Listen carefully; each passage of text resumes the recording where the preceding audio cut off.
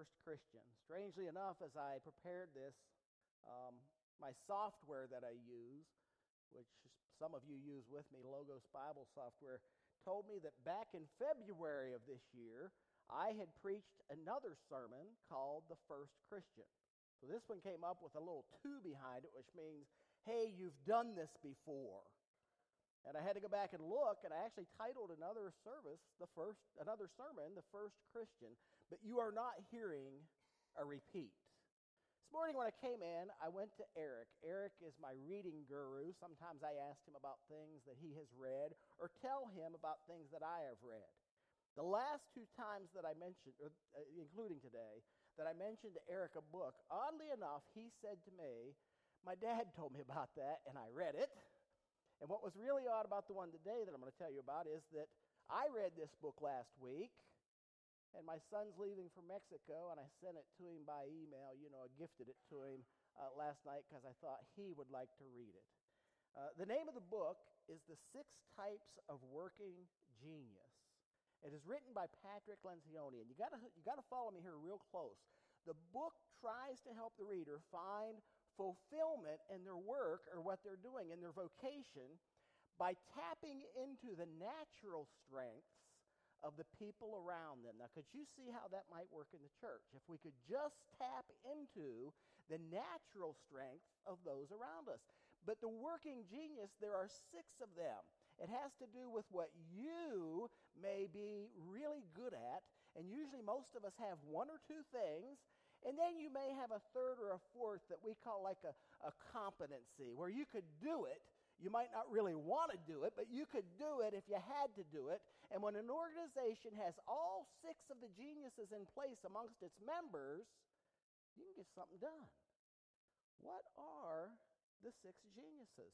Well, the first is the genius of wonder. It identifies the need for something to change.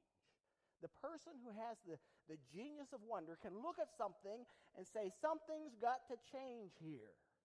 The second genius is invention.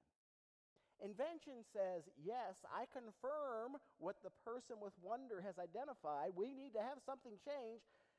And here's the solution. I'm going to invent, the solution that needs to take place. The third genius is discernment. And discernment, what it does is the person who has discernment looks and they assess what the solution or the invention person has come up with, and they try to assess if it's possible, if we can do this or not. Then there's the galvanizers. Galvanizers are your cheerleaders. They generate enthusiasm. They say this is a great idea and why you need to get on board with it so we can solve the problem that we've identified. And then there is enablement. Enablement initiates support and assists in the implementation of the idea or the solution. Let me say that to you another way. People that have enablement are your worker bees.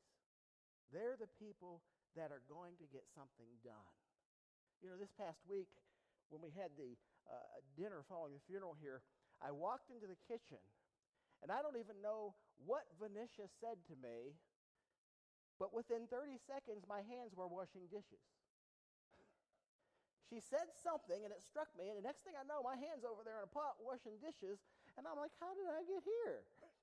Worker bees do the work. Worker bees get the solution implemented and get it done.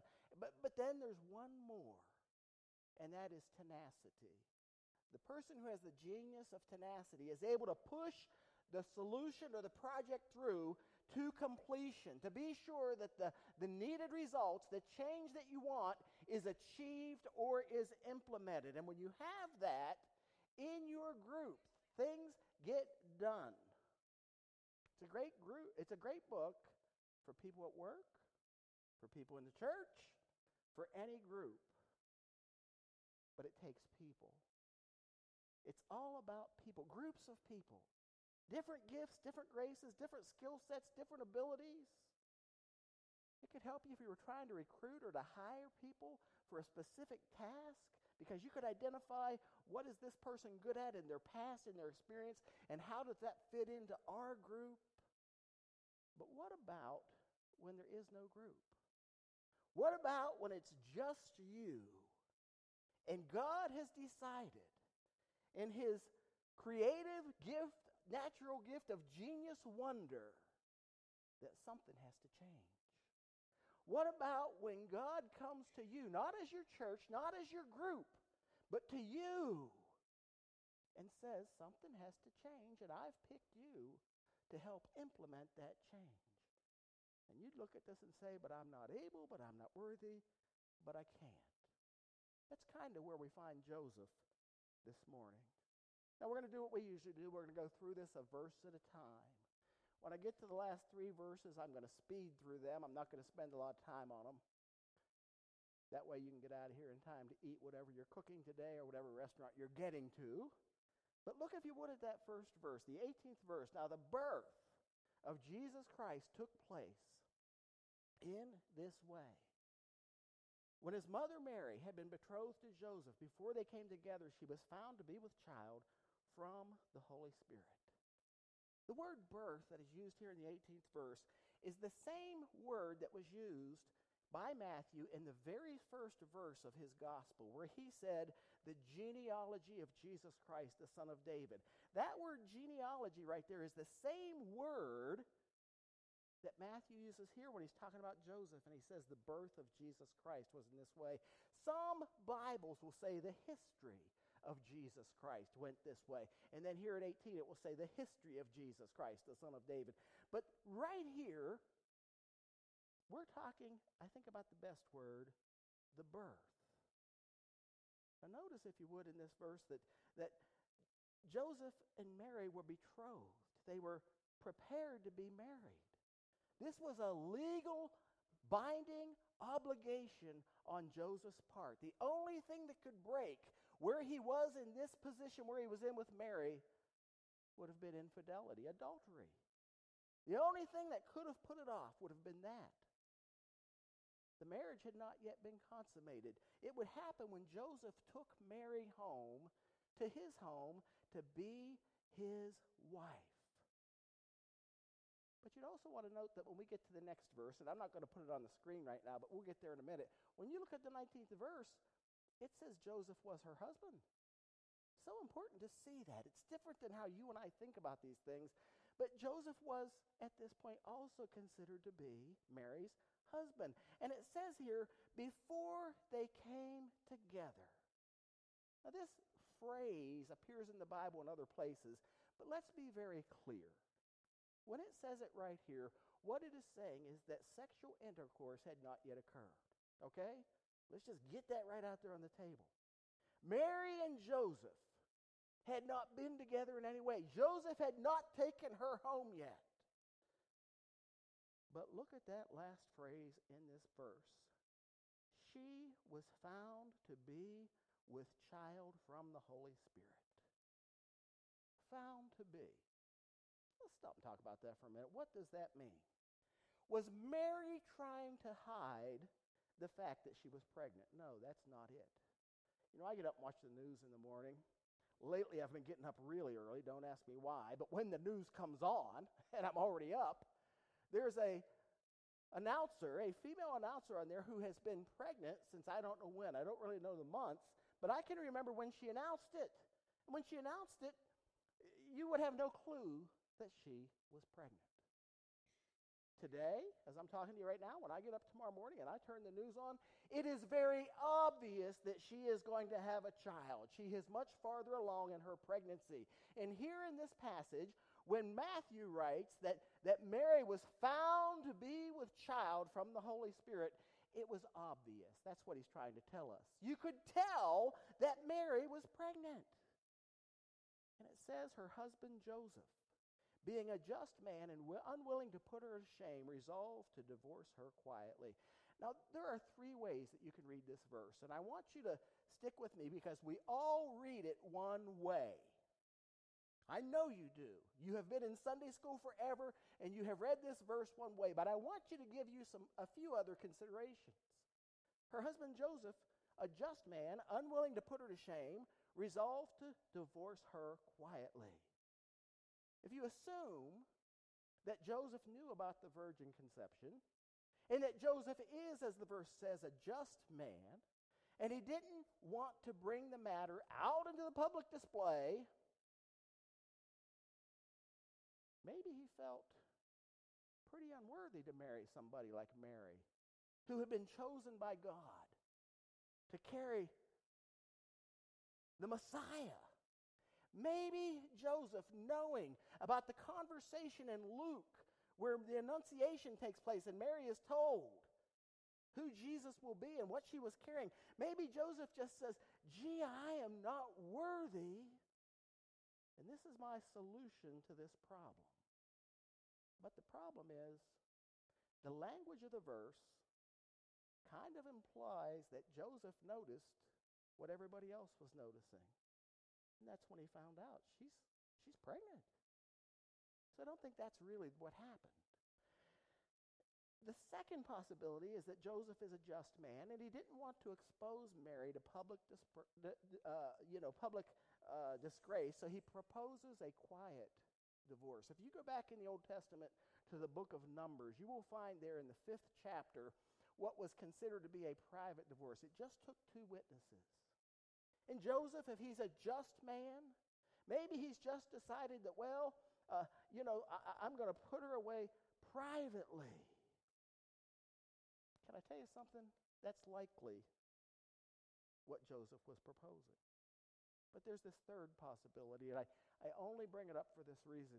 When it says that Joseph was a just man, maybe it means he was just a nice guy. Don't we all like nice guys? I mean, maybe it is that Joseph is just a nice guy, and he doesn't want Mary to go through all this stuff.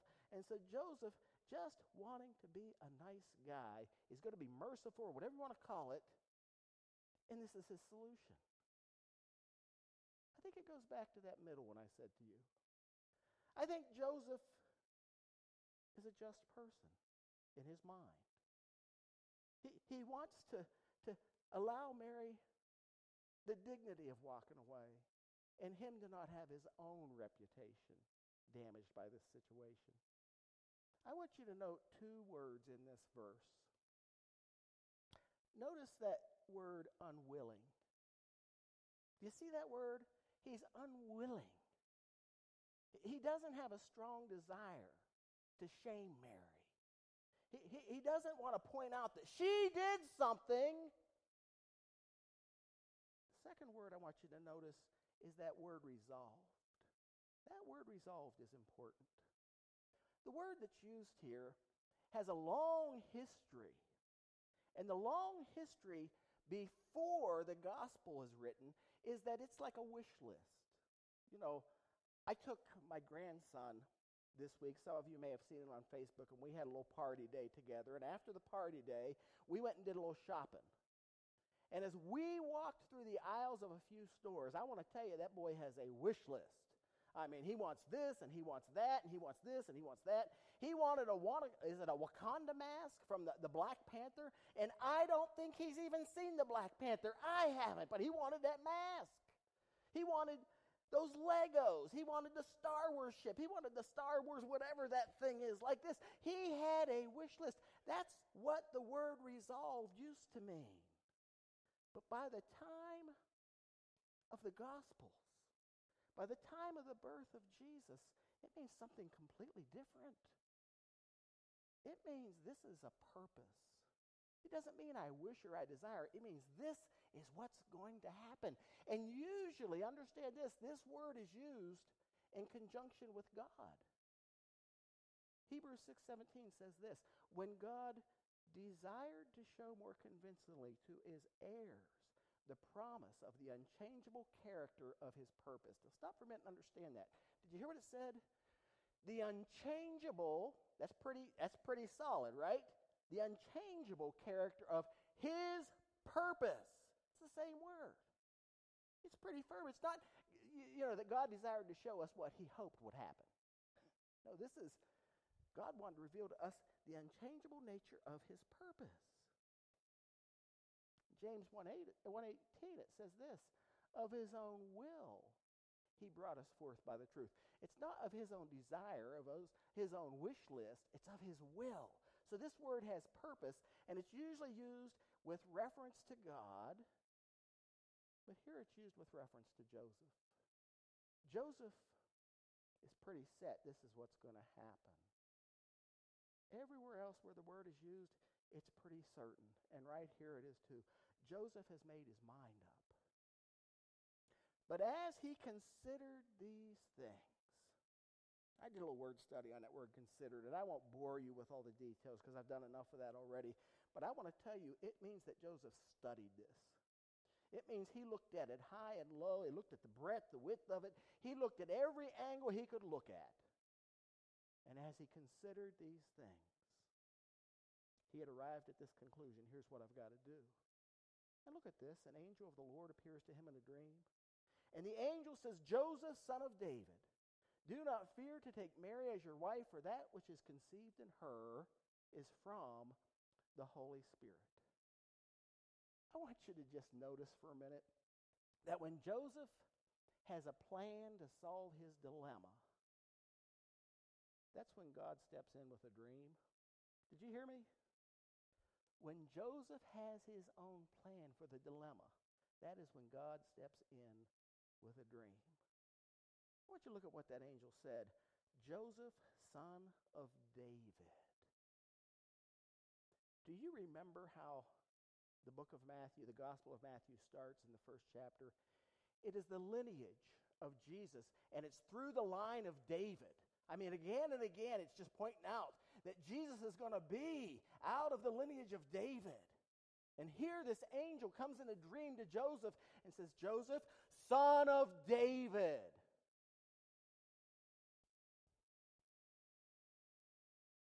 Don't fear to take Mary as your wife. What is conceived in her is from the Holy Spirit. She will bear a son, and you will call his name Jesus, for he will save his people from their sins. I want to stop for a minute and just assume that you know about what took place in the Gospel of Luke. You know, Mary is visited, and the Annunciation takes place, and Mary, you are going to be with child of the Holy Spirit. And she said, I don't understand, how could this be? Well, to be the Holy Spirit will overshadow you, and all that. What I want you to see between Mary and Joseph is this. Mary cooperated with God before the conception. Did you ever think of that? Mary, that's what you want. Let it be. That's what she said. Joseph, on the other hand, it's when Mary was found to be with child, he starts making his plans. Are y'all with me? And as he's making his plans and his purposes and his designs and how to get out of this mess and how to be sure that Mary's taken care of, yada, yada, yada, God steps into the situation. Mary had been told that this child's name would be Jesus. Name him Jesus. Why? Because he will save his people from their sins. You all know this. I know you're biblical scholars, but I want to just have you stay with me for a minute. Jesus is the Greek form of Joshua. It identifies Mary's son as the one who's going to bring Yahweh's eschatological. Look at that. Eschatological, big word. He's going to bring the kingdom into being. We've arrived at the time. You know, in the Old Testament, there are at least 4 Joshuas mentioned. 2 of them you would have a hard time finding because they bear absolutely no reason to listen to whatsoever. The third one you know as the successor to Moses, Joshua, who fought the battle of Jericho. Joshua, who led the people down into the promised land. And so he's somebody important. But then there's another Joshua, and that's in Zechariah 6, who talks in Zechariah about rebuilding the temple. And isn't it odd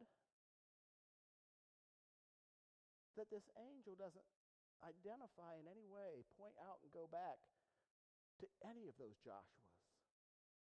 With all of the expectation that the Jews would have had, that this Messiah would redeem them from the Roman tyranny they were under, and the possibility that he might even purify them as a people, isn't it odd that all that Mary and Joseph know now is that he will save his people from their sins? that he is going to redeem. He's going to give himself as a ransom for people who need a ransom for their sin. And then Matthew says all this took place to fulfill what had been spoken by the prophet. Behold, the virgin will conceive and bear a son, and they shall give him the name Emmanuel, which means God with us. And when Joseph woke from sleep, having had his plan, having had his set in stone idea of what he was going to do next, when Joseph awoke from sleep, he did as the angel of the Lord commanded him, and he took his wife. I've written something down here. It's in a bad location in the verse because I need to get you to the next verse for you to gather understanding from this sentence that has a comma, but I want to inject this right here for you. When Joseph woke from sleep, he did as the angel of the Lord commanded him. I want you to note Joseph changed course. Joseph shifted. He carries out God's plan. And then it says he took his wife, but knew her not until she had given birth to a son, and he called his name Jesus. You know that when I'm done with the scripture, I always take you to the bottom line. I have the bottom line right here, but I'm not going to tell it to you just yet. I'm going to give you a little hint for a minute. We talk a lot in the church about obedience to God. I want to tell you something. Obedience to God will change your plans to conform to His. You realize that? If you're really going to be obedient to God, your plans may change because He needs them to change for Him to fulfill His purposes. Do you know what Joseph's plans were? It's back there in that 19th verse. Joseph, being a just man and unwilling to put her to shame, resolved to divorce her quietly. I want to talk about two things here before we get to the bottom line. Joseph was a just person. It meant to be righteous. It meant to be a person who did not break God's moral standard. And Joseph was a just man, and he wanted to stay that way. He didn't want this circumstance also to change his disposition towards Mary. He's a just man, but he also wants to divorce Mary quietly. He wants to show some compassion, if you would, to the situation.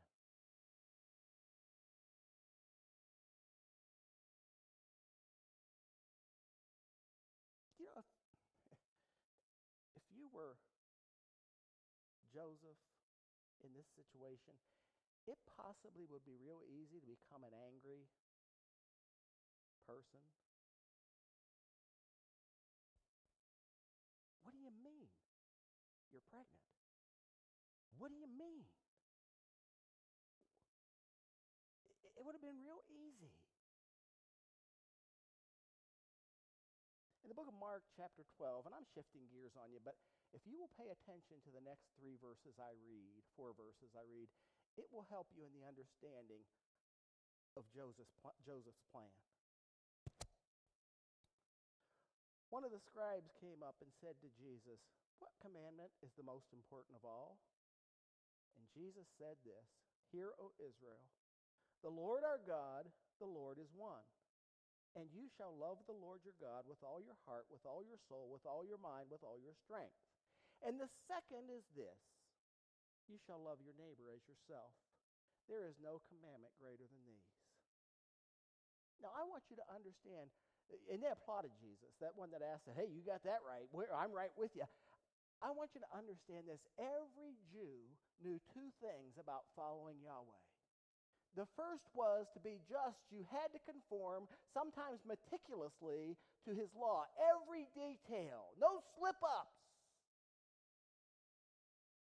But by the time Jesus comes along, and we have that beautiful Sermon on the Mount, I mean, Jesus rips apart the law in so many ways in the Sermon on the Mount. He says, "You've heard that it was said, but I say to you." And he would just lay out the law over here. Here's what you got to do to be righteous. Here's what the law says, yada, yada, yada. But here's what it means and how it lives out. And so every Jew knew that, you had to follow that law meticulously, but they also knew deep down inside of themselves that you can't. Jesus knew that too. And so he says, you've heard it said that you should not murder, but I say to you, if you say to your brother angry words, you've done it already. You've heard it said that you should not, commit adultery. He said, but I say to you, if you look on another person the wrong way, you've already done that. You see what I'm saying to you? Here's the law, but Jesus is getting down to the heart of the matter, what's in us. And so here's Joseph. To be a just person, you followed the law. But by the time of Jesus, it would be marked by how you live. And that's why Jesus said, and the second commandment is just as good. You should love your neighbor the way you love yourself. There's no commandment greater than this.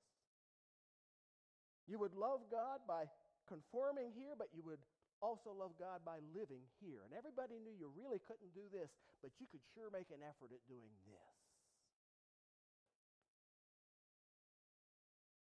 Before the angel shows up in Joseph's dream, the most just or righteous thing he could have done was to do what he planned to do. Let's just divorce Mary and get this behind us quietly. But when the angel shows up with a new purpose and a new plan, this is so important. Joseph now has a choice.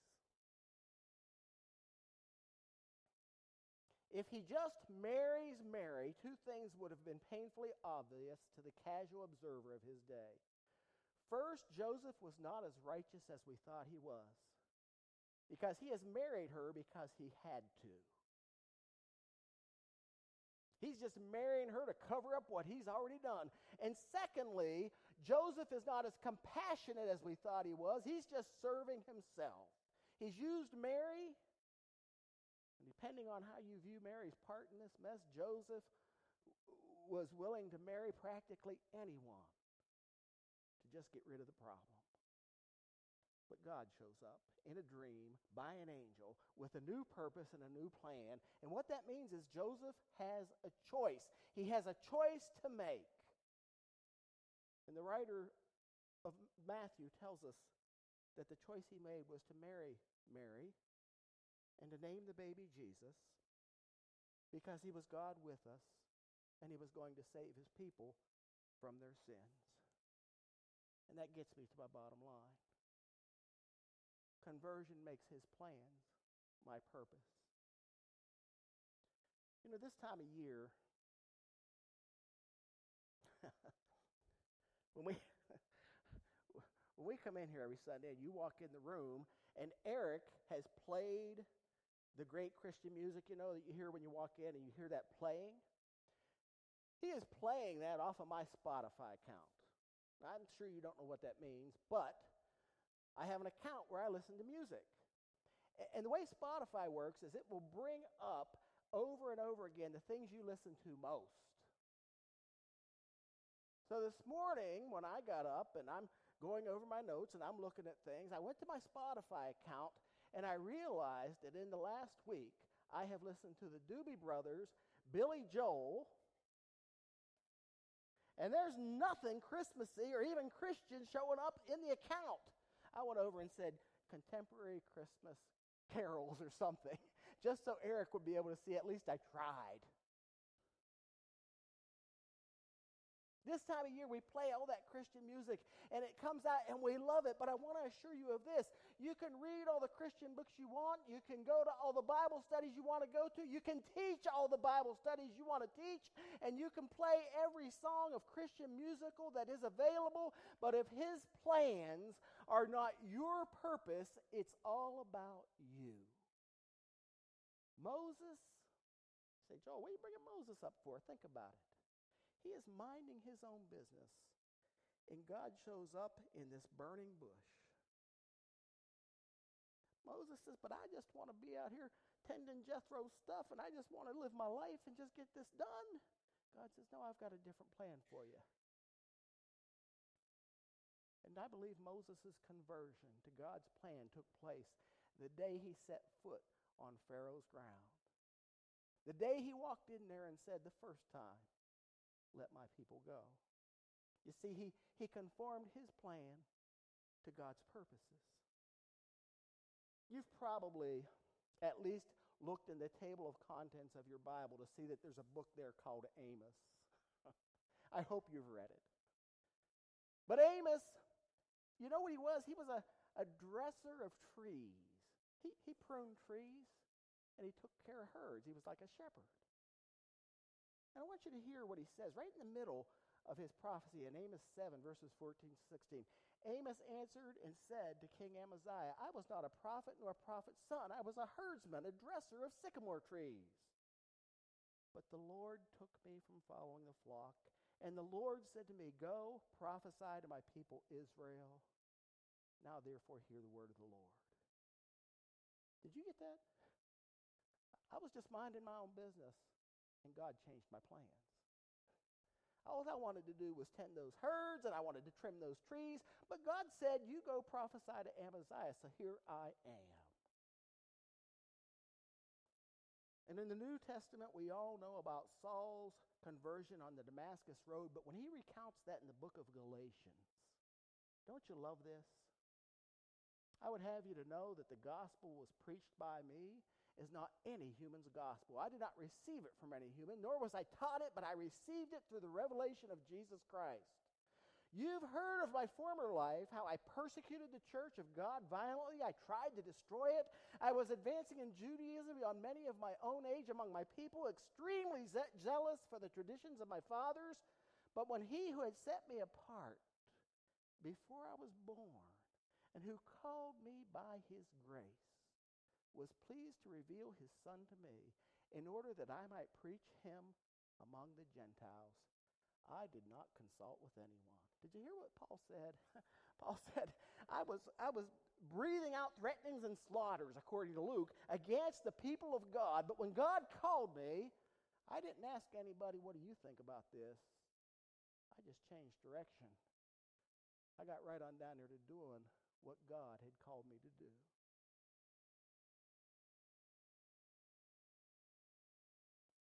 You know, I don't think that most of us will ever go through the challenge that Joseph had to go through. I don't think most of us will have to make that difficult of a decision. I think God may use you as you are with your gifts and your graces, and he might even use and adapt your plans to his purposes. And we'd all say amen and praise the Lord and hallelujah.